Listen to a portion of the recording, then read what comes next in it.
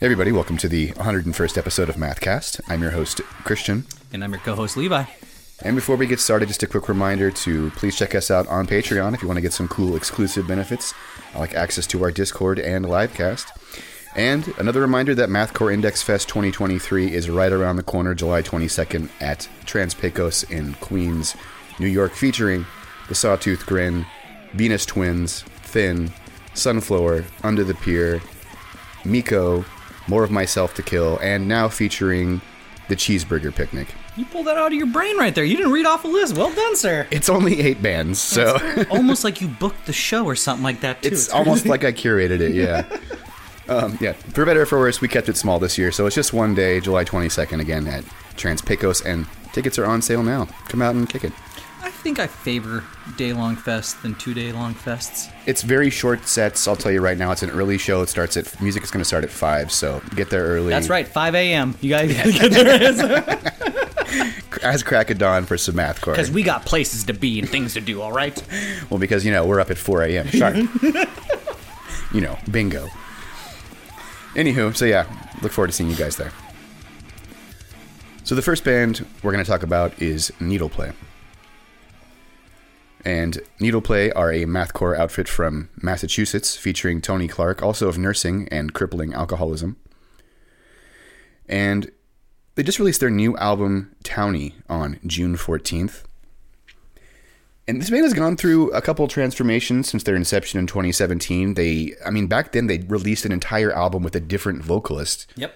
And then they later recruited Tyler who was at the time I just had left Mouth Breather. Yes. I think. Yep. And now Tyler has subsequently departed the band, and now it's just Tony Clark and Heath Souza, guitarist and drummer respectively, and both of them contributing vocally on this album.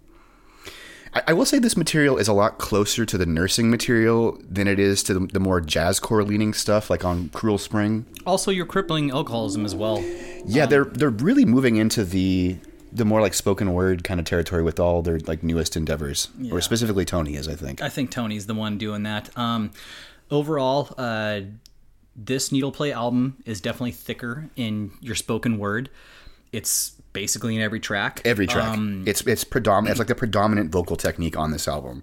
I do right away want to compare a group. I see Christian is weird enough wearing a Fawn Limbs t-shirt where we have covered the EP where it's ultimately a spoken word EP, but with excellent comparison. With the Fawn Limbs spoken word EP, it's basically the story of a cowboy dying ultimately. Right. So even if you go into that album not knowing that the scheme of things, you listen to the album and by the end you're like, okay, that was a cohesive story this person was just saying. I do want to say that I really enjoy Needleplay's approach in this spoken word. Sometimes it is a little lengthy. I agree. It can overstay its welcome occasionally. I think it works against the album here and there. In an audio recording just via an album, sitting down and listening to it, this is totally chill. I love it. Bring it to me. Now, if I am watching Needleplay play a live set, I do feel that it might be a little cringy watching this with maybe, let's just be honest with everybody out here, sometimes the shows of mathcore and screamo, metal and stuff, we don't attract a full crowd, right? So we might have a crowd of 10 or 20 people. I don't think I could sit through or stand and watch 2 to 3 people on stage doing this much lengthy spoken word stuff and have it hit me in emotion. I would kind of be like, all right, okay, let's wrap it up here. Okay, the song kicks in. All right, there we go, that kind of thing. So for that, it's definitely more of a studio experience, I think, on that. What I'm trying to say is that there's a lot of spoken word, and I don't think there's a full story behind it. So I'm trying to understand not only am I trying to understand the lyrical content of tracks in general, I'm now like, okay, what is he fucking talking about? Like that kind of thing. Like on Shoot the Gods, Hang the Masters, God, whatever it is, that really just goes on for just a bit too long. There's quite a few. And not to belabor this point that there's too much spoken word. I think we've established that. Exactly. But there's a specific track I can't remember where the spoken word and all of a sudden there just be like a blast with a second voice coming in like a rebuttal or something. Mm-hmm. Call and response. Thank you. Love that. Amazing. But overall, I would say it's a lot of the spoken word and it's something new. And overall, though, I want to say that this album probably hit me the hardest out of every album on this episode due to how unique it was, you know? It's overall just it's just something a little different. Still's got that screamo touch. It still sounds like needle play, right? But now if you do tell me like the members of this band, I'm like, all right, this kind of checks out a little bit more. I'm seeing where they're going with this, you know? It's like a logical progression based upon what they've been doing with other projects. You said it better than I did right there. There we go. Yep.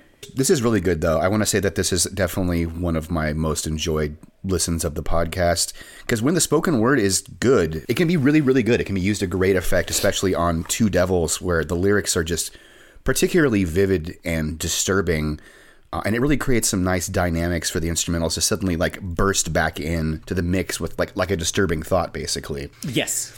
It's like there is this like the way that the spoken word is. It does almost feel like this spoken like it's like Tony's. There's a voice in Tony's head that's going on. You know, something like that. Right. And it's haunting. You know.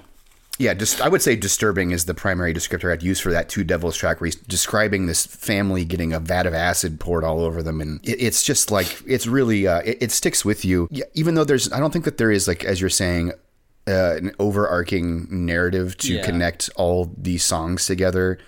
I think that is, you know, that's definitely like a weak point, like narratively or lyrically speaking, but.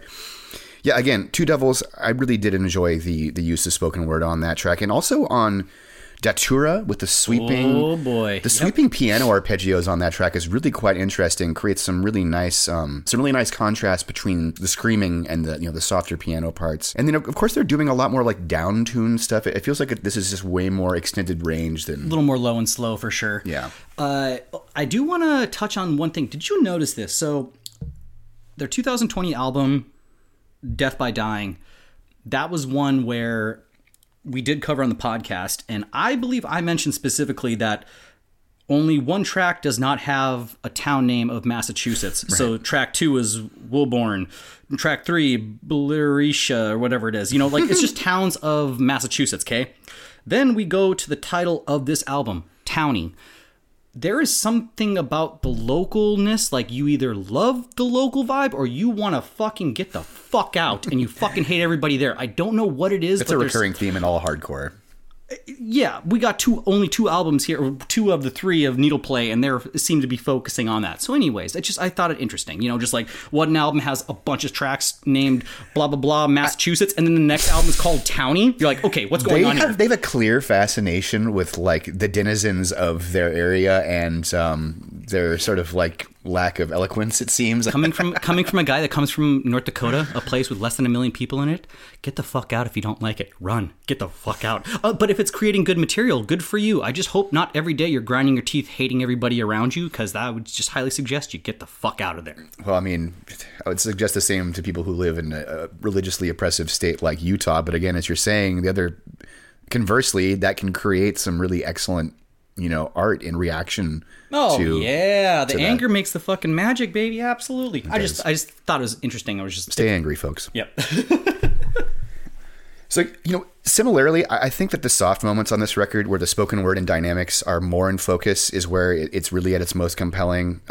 Unpleasures is another one that I would cite next to Datura. Datura, on that note, really reminded me of their older material. It felt like it could have been a Cruel Spring cut, which is probably no coincidence because... Oh, that Datura is the track. Yeah, they definitely kind of go back to that. They they literally say the words Cruel Spring in that track, so they're like referencing the album there. Good call, bud. Yeah, the technical, more mathcore type sequences are really quite excellent, though, when they do hit. Like, there's a staggering amount of detail in every last arrangement that they do that is on a level that is close to calculating infinity. Wow. Especially on like the multi-phased Rat House. That song is like 5 or 6 minutes and it really just hits like Dillinger-esque highs with the insane, diminished chromatic runs. I feel like overall DPH Entity. That's a good track too. That's probably my favorite one, That's a good one. Yeah, Two Devils, Rat House, and Datura, I would say, are like the strongest. I think Two Devils is like the podcast song, though, personally. It's a little more concise. Just Two Devils. It's got the most, what I think is the most like convincing spoken word sequence, and it's still got a bit of like, the mathcore like flair, so. Yeah. Once again, man, I gotta say, it's unique. This album, we did critique this, but I just want to get it across again. I fucking liked it. You know what? Everyone needs to get used to it. We've got critiques for everybody. Like, yep. I don't want to do a podcast where I just constantly blow smoke up everyone's ass and tell you that I love everything, every aspect of every release we cover. It's not true. Yep. I can only say brutal and banger so much too. You know, I got to kind of move from that. Yeah. We exhausted our superlatives and adjectives really early on. So now it's like we really have to be thoughtful and subsequent. Overall, though, I just Needle Play, grab some more members and fucking keep making music, man. Yeah, on that note, they are searching for more members. They need a live guitarist, live drummer, I believe is what they're... They've been looking for like the last month, I believe, at least. Or maybe a vocalist. Yeah, I think they're sort of flexible because Tony does vocals and guitar. So anyway, yeah, hit him up. So we're going to go ahead and play for you Two Devils, which is track 3 from Townie, which is Needle Play's new album that dropped on June 14th. Here we go.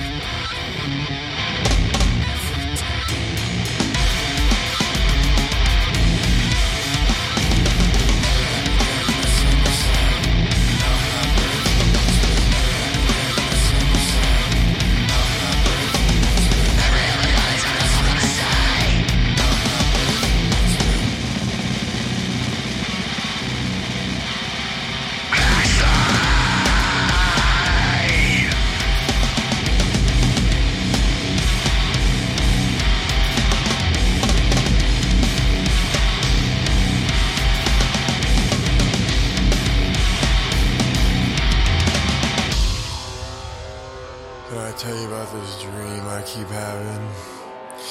I know people who talk about their dreams are real cunts, but I promise I'm different.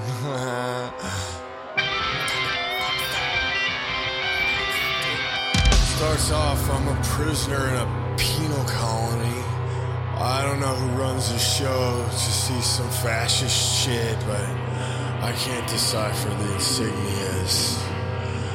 One night, soldiers come and wake me up. They take me out of my bunk, bring me to a shed on the top of a hill. Chained to the shed, there's a family of 5. Mother, father, 3 children. Soldier puts a gun to my head and says, "You watch this! This is what we do to those who reject our ways." And as he says this, a soldier on the roof of the shed pours a vat of acid on the family of 5 below. They're screaming. The acid's melting them. I can see bone, muscle, and blood as the skin dissolves, and it felt dishonorable to look away. Every moment that they melt away, they squirm more violently to try and get free. I watch as they melt into steam. Finally, the father breaks free, and he runs towards me, and he screams, "Help! Help!" I say, "Can't help you, man. I don't know what's happening." He grabs me, we roll down the hill, and the whole world dissolves into a white void. We roll into a featureless abyss. He's melting, and now I'm melting. And we tumble through nothing. And then I wake up. All right, so that was Two Devils, which is track 3 from Needle Play's new album, Townie, which came out back in June. So next, we're going to talk about Clout Chaser. And Clout Chaser are an instrumental math rock duo from North Carolina. And they just released their debut full-length, Metallica, on June 2nd via Choke Artist. Sons of bitches. Yeah, first Sons of all, of fucking bitches. I have to say that is brilliant marketing, especially given that the first track on the album is called Enter Sandman, so you know that they're getting at least some accidental traffic, which is funny to think about. Did you know legally you are able to do that? Like, get this. No, hear me out. If I wanted today to write a book called Gone with the Wind and title it that, I can do that. There's no copyright on title of, on Gone with the Wind. I think in certain cases it's like it becomes public domain after a certain amount of time. I don't know about in the case of like book titles. But I'm going to look this up more. I don't know enough about this to dispute it. Yeah. But anyways, you can do this. You can literally be like, yep, this, that. I'm not sure about like. I'm going to have to take Levi's word for it this time. I'm pretty sure you can't call your band Metallica, but I mean like calling an album Metallica and then like doing things like that. You can do that. You can use a fucking title as long as not like I can call an album the White Album. It just can't be the Beatles' White Album. Right. I can. You should call it the Beatles' White Album. That would be funny. Should we? Should we call the podcast the Beatles' White Album? Should we just switch that and just make everybody very confused? I think that's a much better name. Talk about clickbait, right? Yeah, right. This isn't about the Beatles at all. Imagine their disappointment, the Beatles fans. We'd be upsetting everybody just like that first math teacher. God, these guys are annoying. Remember that math guy that always tried to follow us and get a... Cool math guy or cool math dad or something? Yeah, I had to just block him. I was tired of him spamming me. Rest in peace. He probably died. You know who else I had to block? No, actually, I shouldn't talk. Yeah, go on. Don't do that. Yeah, don't. So, yeah, this is not like your typical math rock duo in like the traditional sense. Mm-hmm. I mean, I think that, however, OG math rock heads who like stuff like Hella or any sort of Zach Hill influence, especially on the drumming. Yeah, it's in there, that kind of thing, But that said, you still really do get the sense that this band's sound and influences, like their sound is informed by thrash to some degree. So I think that kind of like makes calling the album Metallica make sense. Man, if you listen to the riffs in here, they are very thrashy. There's some like thrash riffs thrown in like these like math rock arrangements. Yes, absolutely. It's so interesting that some like on a lot of the podcasts we don't do instrumentals, and then just like fucking 101 like this, we'll just do 2 or 3 on one podcast basically. It just happens. It's got to be good instrumental for us to really gravitate towards it. It's always weird how like we always do more than one when we do this, but overall, this instrumentals are sometimes a little hard to follow. Like we're just talking about with needle play, like the cohesiveness with the lyrics and the spoken word. Like, oh, can I like what is this about? But I think you have to like let go of there being any potential theme. Absolutely, this you gotta go for the ride. With this one specifically, the riffs randomly, just random little parts would just take me down little roads. I'm like, wait, was that? God, that riff. Oh man, that's. And then I'm on to the next one. Like, there's lots of Easter eggs. Everything was hella catchy. Yes, a lot of Easter eggs.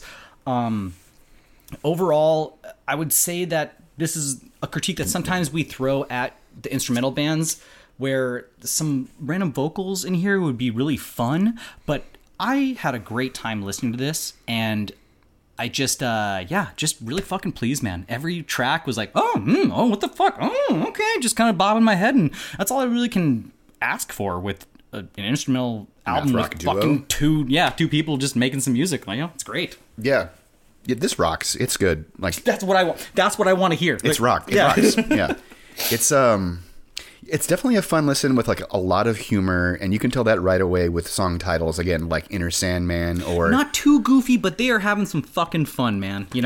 I will say that they lose me a bit with the first 3 tracks are just so humor injected. With the first one, I mean, at least the first one has got like some more oomph to it. But the what is it? Math Rock Police. Yeah, that one. That's a skipper for me. I don't need to hear the Police riff in 5/4 or whatever time signature they're putting it into. Like I didn't need to hear those nods. So 420% burnt, where they bring the 43% burnt riff in. I feel like, okay, first of all, 420% burnt, amazing title, love it, keep it up. I like it in spirit, but in spirit, yes. But like, will I listen to it every time I listen to the album? I don't know. Math Rock Police hit me in a different way. Christian, more of the musician here. I am not. That one kind of grabbed me in a way. I was like, I tell you what, it's like the first half of the album feels like a meme. I think is where I'm landing with this. Like the first 3 tracks specifically, but that's the only critique, I guess. Like bouncing off what you just said there, when I'm saying it is a little all over the place, a little bit. That's where it's coming from. Where it's like, okay, where's that coming? Okay, like that kind of. Yeah, when they're like trying to like show us these interpolations, I get a little bored. When they're bringing their original material, that's when I start to get more interested. And around track 4 with Accidental Live Stream, we're starting to hit original territory that isn't reliant on other songs to form the chord.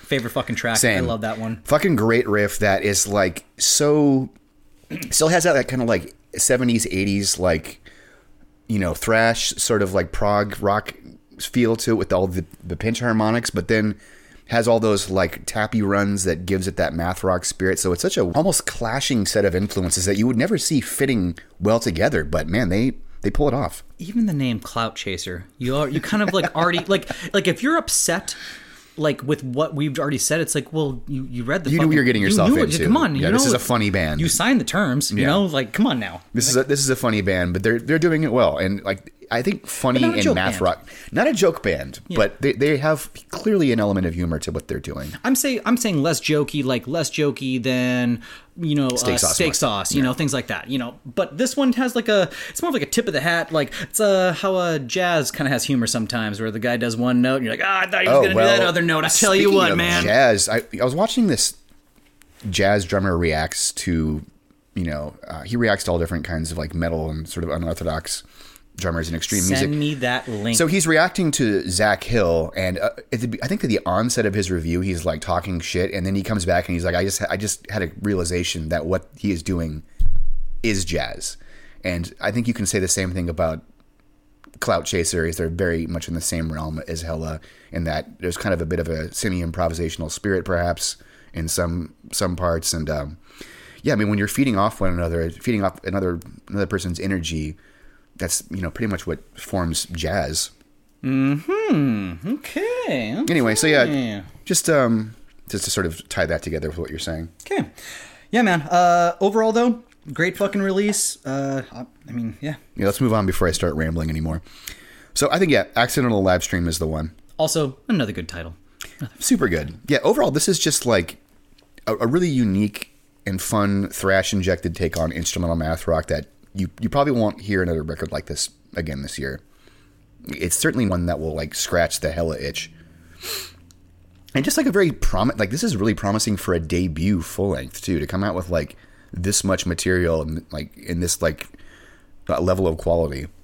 Where the fuck do instrumental bands go in the next, you know, the like how they progress and everything? It's just interesting. I'm really eager to see what Clout Chaser does next, you know? You look at your Covets and look at your Standards and look at your Chons. I don't think that there's a lot of mileage behind. Well said, bud. I think that Chon is the canary in the coal mine for how far progressing and advancing. How far an instrumental band can go without any sort of like real lyrics or thing that you can identify with, you know, emotionally, other than just like the music, the feeling that it gives you, which is in most cases enough for a lot of people. But yeah, I think that it tends to be maybe more easily forgotten when compared to music that has like lyrics that you can identify with as well. And even like saying about the Standards, I guess it is an ongoing theme of like fruit, right? It's like, so it's a theme, you know, it's going on. It's like there's no reason to do a concept album when you're just always doing light, airy math rock, right, with fruit titles. So we're going to go ahead and play Accidental Live Stream, which is track 4 from Metallica, which came out on June 2nd via Choke Artist. Here we go.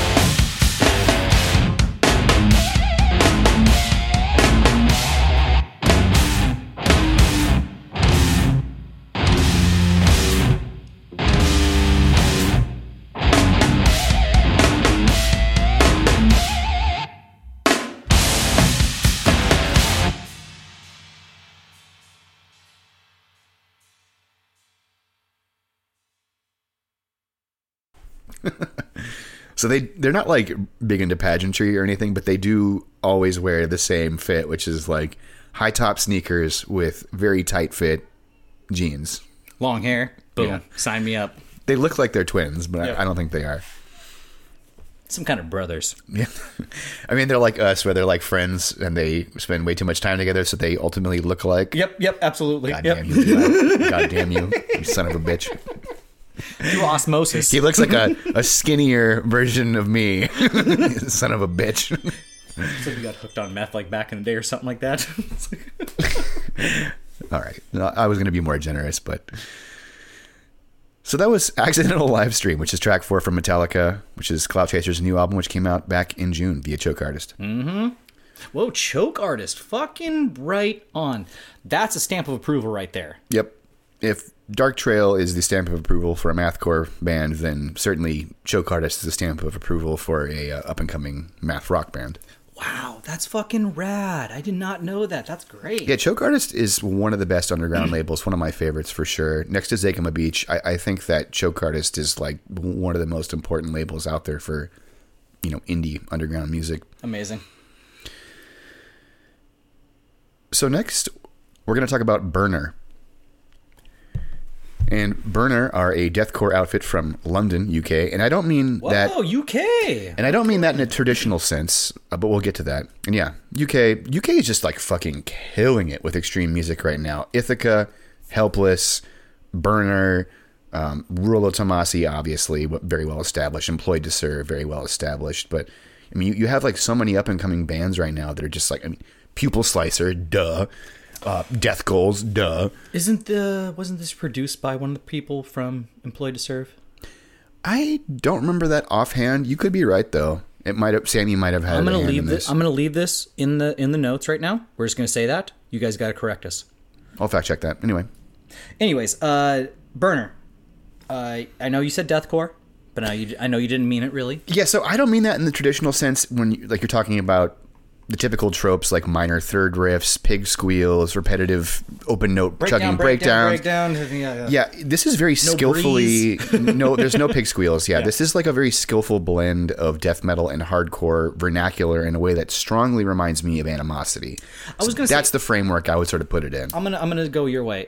It is more thrashy with breakdowns. It's a little more. Animosity was always very much on like the neo technical thrash riff taken to the absolute possible extreme level, which made them kind of like bordering like mathcore material. Let's say Burner was going down the same route that Animosity was. I feel Burner black tinges a little bit more. It's a little bit more blackened. They do more than just black tinge. I mean, this is really quite eclectic. There's like a lot of death metal influence, obviously. There's quite a bit of hardcore influence, metalcore influence, and I think that mathcore also is pervading this, and black metal to a lesser extent, definitely on the closing track for sure. Waco Horror definitely has, as I recall anyway, has quite a bit of black metal. My favorite track, Waco Horror. It's a fucking banger. One of the best tracks on the album and a great closer for sure. Yeah, they do bring in the black metal just a little bit. On paper, this sounds like it could be any number of HM2 like Entombed core bands, but it really does have a lot of character. Like, it's like a technical palette with hardcore influence, and it's just beautifully blended. Yeah, very well blended. Yep. It's quite seamless. This is like really excellent. I listened to this a number of times. Production crisp as hell. Fucking sign me up. Loved it. I just so Burner. I oddly was listening to this before Christian threw it on the list, so I was pretty familiar with this release already. It was on our radar already. It was already on the radar, absolutely.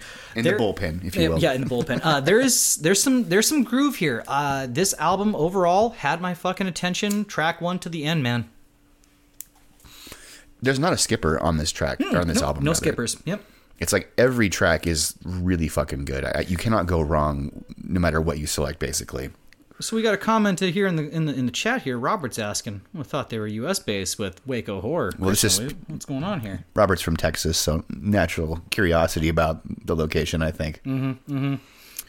Yeah, Waco Horror for sure. Hurt Locker kicks down the doors. It for really the album, does, man. You know, That's like, such a good opener. Like the two-stepping part in that is so, when that hits, you can see it coming a mile away, but yeah, it's just like, you know, as you're checking your watch, you're like, but no. but when it hits though, it's like such a goddamn powerful moment. The opening of this album is really, really good. It All Returns to Nothing on track 2. You have the title track, which is also very good. Prometheus Reborn, though. Oh yeah, the end of that track has is that the ender? The end of that track has a really like very mathcore injected song. So that was one that I would sort of point to as being the podcast track. But since we both agree that Waco Horror bangs, I'm cool with that. Prometheus had that lyric like "I have become death, I have become death," like over and over again. It was pretty sick. Right, the Oppenheimer speech. Thank you. That's been used in so many different things, though. But no, just the lyrics. He said, I don't think he says "I became death, destroyer worlds." He just kept using I've become death," like in the lyrics of that track. I was like, all right, pretty good. Because Levi reads the lyrics. Robert's got me in the chat. Boom, Robert. All right, so we're gonna go ahead and play Waco Horror, which is from It All Returns to Nothing, which is Burner's new album, which came out on June 23rd via Church Road Records. Here we go.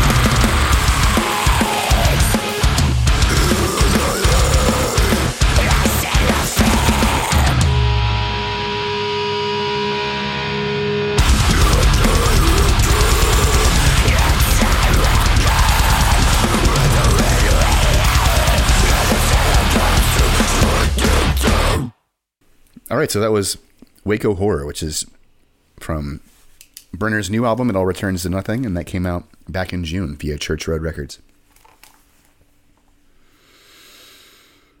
Yeah, Robert, just a quick aside. Homie apparently listens to a lot of... I already typed this, I don't know why I'm saying this again.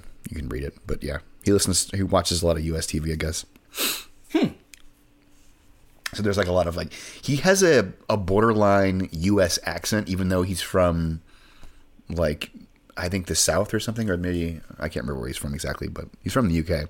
But he sounds like he's from fucking America. He's got like an American accent, basically. How many foreign actors there are that can just throw an English accent out there, or just an American accent out there just naturally, you know? I mean, oh, yeah. Sure. And not very many Americans can do a UK accent well. Butcher the shit out of it. I grew up watching, conversely, a lot of UK television, which may have affected my sort of... Like, when I, like, am doing work on the phone, I definitely have a persona that's more transatlantic, I would say, which is, like, bordering on some kind of, like, you know, it uses, like, a bit of Britishism. Wait, transatlantic, like you're from the 1920s? What are you talking about? Transatlantic... I'll tell you what. That is certainly one way of describing it, but no, transatlantic is another way of also saying it's vaguely English sounding, I guess. I always thought transatlantic was just like when I wanted to sound like a newspaper guy from like the 1930s. That's the stereotypical way of describing it, yeah, because back then, you know, I guess we didn't really have the typical American accent that we do now. Mathcore Index News. On to the Mathcore Index News. Mathcore Dandies. Yeah, damn Mathcore Dandies. Yeah. All right, so next, we're going to talk about Intercourse. And Intercourse are a noise rock outfit from Connecticut. And they just released their new album, Halo Castration Institute, on May 8th. It's a lot. It's a lot. Yeah, the title definitely... There's a lot to unpack here. Speaking of spoken word, I don't think that there's any band applying that technique to noise rock better than this band and Tarek. Like, he is a veritable poet and an excellent storyteller. Like, his words are just truly mesmerizing on this album, and speaking of vivid, I mean, it's just every track is so gripping. Yep, I'm with him there. I gotta say, Intercourse has always been fucking solid as hell. I love this band, yeah. But holy shit, this album specifically, it's their best. I'm only gonna say it once. I'm only gonna say this name once, but it is Down That Chat Pile Road. It is so frustrating, but the story's there, and it's gripping, and I fucking love it so much. Yeah, it's like they are on the same wavelength as Chat Pile without in any way being derivative of what they're doing. I think that it's just a case of all, just happens to be the same. It's a pure thing. Exactly. It's a pure case of parallel thought. Yep. Pure, plain and simple. This is parallel thought at its finest, and they're both channeling a very similar, a very similar palette of influences. I would say too, probably. There are some I would say more with Intercourse. There's a little bit more of a tongue in cheek. There's a little bit more humor going on, sarcasm going on with the lyrics, versus, sardonicism. Yeah, there's overall lyrically it's just so enjoying. This album I reviewed accidentally an episode ago for episode 100. My bad. So I've been listening to this album for even longer than I usually give most records because we got to keep moving on. Well, it's been out since May, and I've been jamming it since then as well. Yeah, so even then when you're like just releasing, like, come on now. But sorry, that was my bad. But yeah, overall, this is great. I could throw a dart at the track listing of this album, and I would say yes. Fucking A. Behind the behind the Needle Play album, this is definitely like my favorite of the podcast for sure. Once again, spoken word though, we're kind of on the same thing there. Where Losers Go to Die and the Iceman's Tears are my two. I really enjoy them. Iceman, if you guys are mentioning Iceman like Kuklinski, it's pretty funny because I'm pretty sure 100% never fucking cried. That's it. They're definitely they reference the author in the title as well. Oh, wait, he did cry once. Never mind. Okay, yeah. Anyways. Yeah, Where Losers Go to Die, definitely fucking good for sure. Heemeyer's Hammer, especially, though, I feel like is some of the best work that Tarek has put forth thus far. It's really like gut-wrenchingly sincere, especially on that track. Mm-hmm. Even though the instrumental is a bit like repetitive, I feel like that really gives him a chance to kind of like lean into like the emotion behind the lyrics.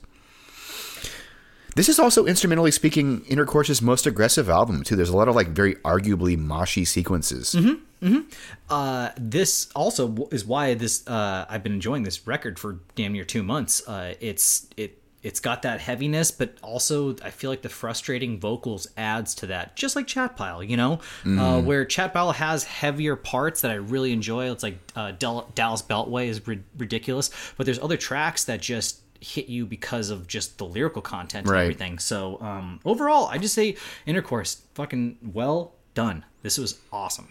It's like they're not doing anything different than they've already done before. Like this is still like the same Intercourse, the same band, but yeah, I think that they really just have like hit a nerve lyrically. It aligned with the instrumentals this time really powerfully. Some raw hardcore punk going on here. Yeah, really straight up. I mean, if anything, if anybody's like to a layman, I would just say just some hardcore fucking punk going on here. And for just sure. Let them absorb that more in for punk, what it is. More hardcore on this album than ever before, and I think that sort of plays into what I was saying earlier about the moshiness. Like on the track, I need Saturday off so I can play a teenager's basement. Do you know what? Also, That's one of the best song titles I've ever heard. It's also a really good fucking track. It is also a really good track. Also, Robert agrees here in the chat here. That was the one. George Soros funded also, which is not only hilarious lyrically, but it's probably their most like quote unquote mathcore oriented track as well. Yep. Yeah, this album is gripping from the moment that "Stand By Me" quote hits to the album finishes, and the whole narrative reads something like a disturbing novel that is just detailing someone's personal destruction, and I think it's Intercourse's best album so far. I need Saturdays off so I can play a teenager's basement. I also gotta say, damn you, Intercourse, that hits so hard. It's so Hollywood, Florida. I have to just bring this up very quickly because it's probably the most quotable song from the album, with classics like "If you can't handle me at my Ted Kaczynski, honey, you don't deserve me at my Chuck Bukowski." So good. But I see the second. I see the second Levi one. loves this one. Or, ever seen a white guy fuck? Ugh, it is not good. it's like watching them dance. Two white men having a good laugh about that one. It's so good. It's just like I went back to that track. I was like, wait, what? And I just like backed it up a little bit. I was like, all right, you son of a bitch, you got me. That's good. Yeah, if you've ever seen Levi fuck, it's very rhythmic. Got that. Yeah. All right. So I think George Soros Funded is the track that we should play for them, though. Yeah, absolutely. It's got like a little more tech to it. Either that or the opener Where Losers Go to Die. If you wanted to play that one, I would have no objection. Pull the trigger, bitch. Do something. No. To quote the deceased, what is it? To quote Mitch Lucker, I'm going to pull the trigger, bitch, on. I can't believe you noticed I did the suicide silence thing. God, you did. Man, all right. Date ourselves a little bit there, but it's all good. So we're going to play Where Losers Go to Die, which is track 1 from Halo Castration Institute, and that came out back in May. Here we go.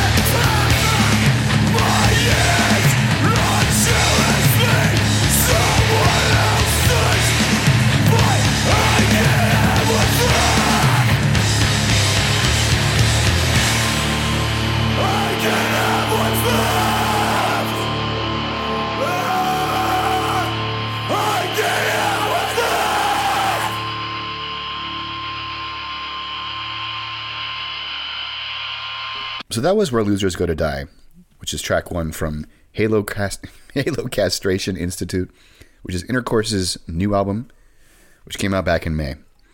And yet going back a bit for that one, but it needed to be covered. It's just so good. Yeah. Yep. 2 months old, still been jamming it like on the weekly. So next, we're going to talk about Bend the Knee. And Bend the Knee are a mathcore, deathcore quartet from Richmond, Virginia. And they just released their new album, Eyes Behind the Algorithm, on June 14th. Although the production is a little rough at times. Wow, take that right from me there. Okay. I mean, let's just get right to the heart of it. It's sort of a bit of a, I don't want to say homebrewed, but maybe like, let's say like a lesser quality studio recording. Let me put some frosting on this. The production was good enough for it not to lose my attention. 100%. It's not like you're listening to like pre-production demos quality bad. It's just, it's not super, super sharp. There's probably a limited number of drum mics, and I mean, it sounds like more of a kind of like a live recording, basically. This is going no complaints, really, truly. It's just it's rougher, is all. I'm gonna put a little dot on the board. I'm gonna tie a string to this next point I'm gonna bring up. Please. Okay, so. We're going to start comparing bands right off the bat. Christian did this earlier with his story on Mathcore Index. I do this every time we're about to record it. If you see me post 6 FFOs in a row, podcast is coming. That's our list for the Yes, I really hope every time I see you do that, I'm like, I hope everybody knows is like what he's giving out right now. Because I don't tell people that. It's just like you have to see that. So ultimately, this band is really. I'm just gonna say like what I'm picking up just from my ears and everything. They are really touching on this like early. I'm gonna say it once, MySpacey, but it's more just early aughts of metalcore Yes. and just It's a resounding yes. When Everyone's gonna agree with what you're when saying. we were all finding deathcore, the mix of where it went from metalcore to deathcore, like where that comes. But ultimately, it is very yes, and yes. It's very Misery Signals. Yes. I will say Poison the Well. Poison the Well. There is a 7 Angels, 7 Plagues. I will tell you one band specifically to look up, and then you get back to me. But there's a band, the Nicea Room, Nicea Room. This would have been one right when, like, after Calculating Infinity came out. There's quite a few Dillinger kind of like brewed up bands, and Journal, Myotonia. Yes, prior to this even, like, so that band specifically, just there's a specific. And god damn it, it's a chef's kiss to everybody in Bend the Knee. But the breakdowns specifically have this simple chug that almost doesn't get done anymore. And also just the riffs to the breakdowns, it really just overall, even though this is a new release, it just takes me back, and I mean that in the best way possible. Right down to the recording quality. But it's like you're hearing. It's like straight out of 2008. I mean, if this is all like satire, you're all literally just intentionally trying to fucking do this. Also, well done. I love it. That's even better. Like, damn, you're good at this. But like overall, like I am getting this amazing vibe from this, and man, I'm almost kind of speechless because it's almost like I've listened to this album before, but I haven't. In a good way, Go on, King. Yeah, so that's about it, man. I just want to say bring some early odds vibes in a really good way, and I don't want to say MySpace because I always feel like it's more deathcore when we were talking about MySpace. This is something, but they do have those savage deathcore breakdowns. Just to sort of like bring it full circle, like with the MySpace thing. Some fucking I feel like I'm in the Triple Rock in Minneapolis listening to this fucking band with some solid chugs and shit. Like, god damn it. Yeah, there's a very strong early aughts metalcore influence, as Levi was saying, on this record. However, again, there are very low-end deathcore moments, aside from those metalcore melodicism moments, and a lot of mathcore chaos too. Like the opening "Faking Smiles" is a bit of all of that. Yep, and that's why I think it's my favorite track. They also make room. Sorry to just finish that one grabbed me immediately too. Yeah, they do also make room for occasional jazz breaks and like loud soft dynamics, like on the track Prodigal Sun. And for reasons like this, it really strongly recalled Into the Moat for me. Like that combination of mathcore and deathcore with jazz breaks is right down what they were doing. I'm stepping in here. That's why everybody needs to look up Nicea Room. There it is. Similar? Yep. Goddamn right. Into the Moat, another band that was sort of on a more down-tuned and breakdown-oriented variation of what Dillinger was doing. Yep. Really, when you take that 10 second to really go into free jazz, where it's like, oh, that's like Lie by Mistake, where it is true, just bam, jazz, back into the breakdown or something like that. It's like, holy fucking shit. Few bands. I mean, you would definitely have bands like The Heartland, for example, who would have like a very brief jazz break. Like they would literally quote Charlie Parker in one of their songs, if I'm not mistaken, Donna Lee. But it's not like on like a jazz core level of like Lie by Mistake. It's a little more.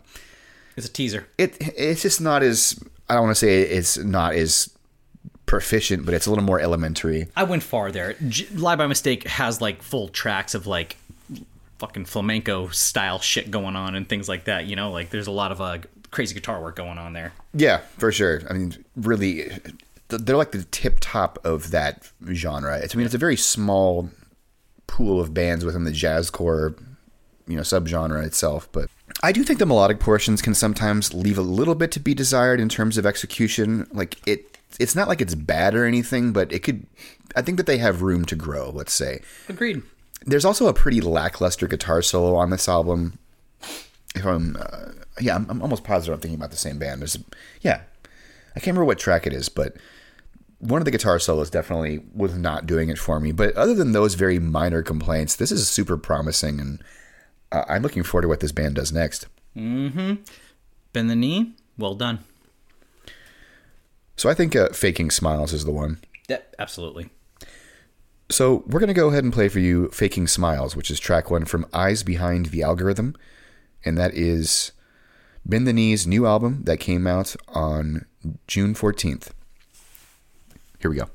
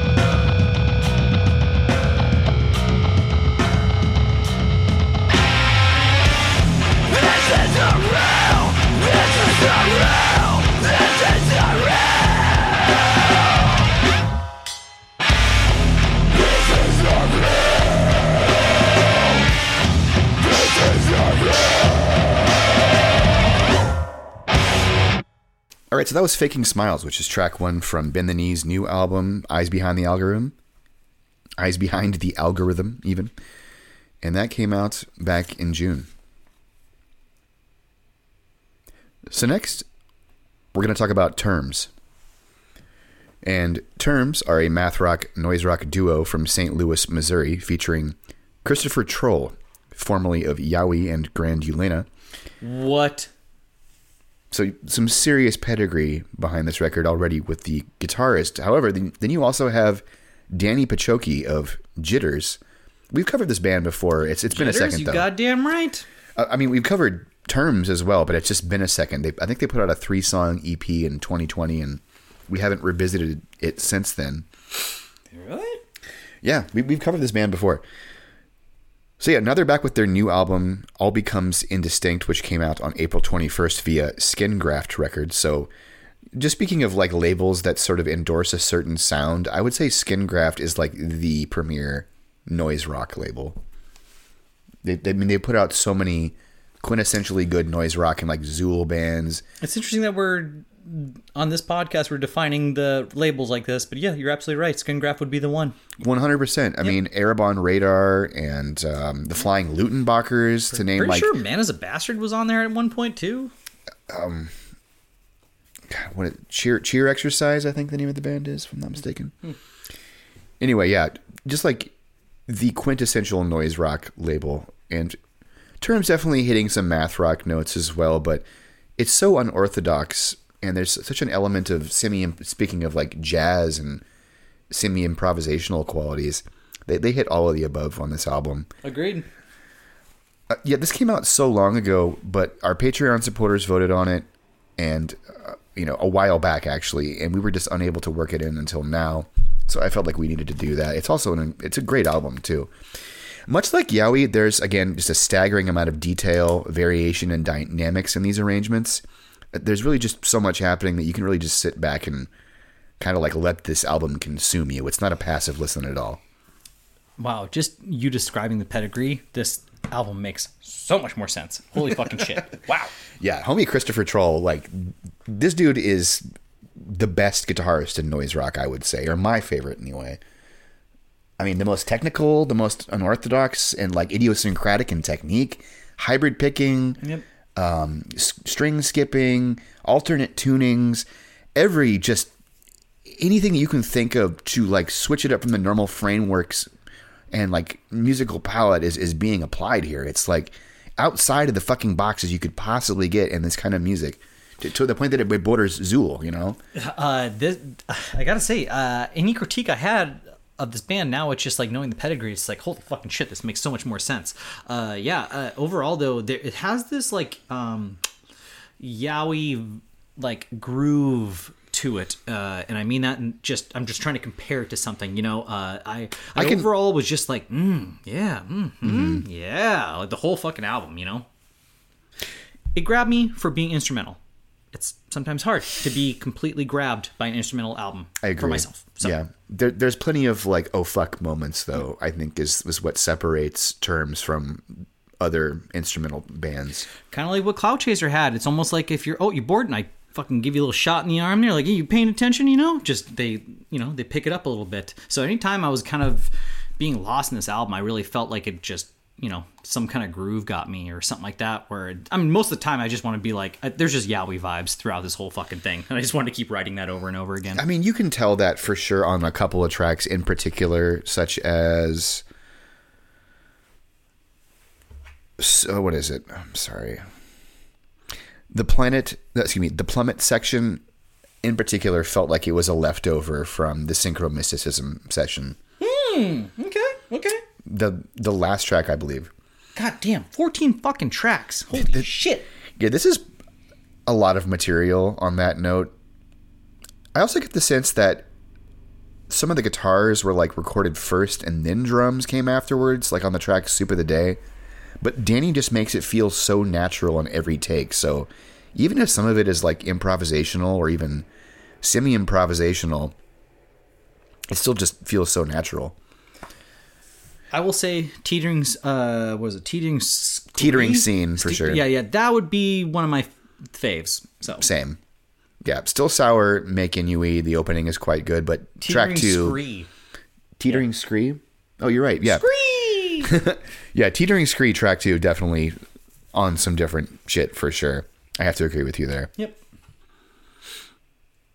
Yeah, this is so good, man. I heard someone else, I think maybe it was the heaviest, compare it to those isometric exercises where the guy is playing drums along to It's Always Sunny, and he's like mimicking the dialogue.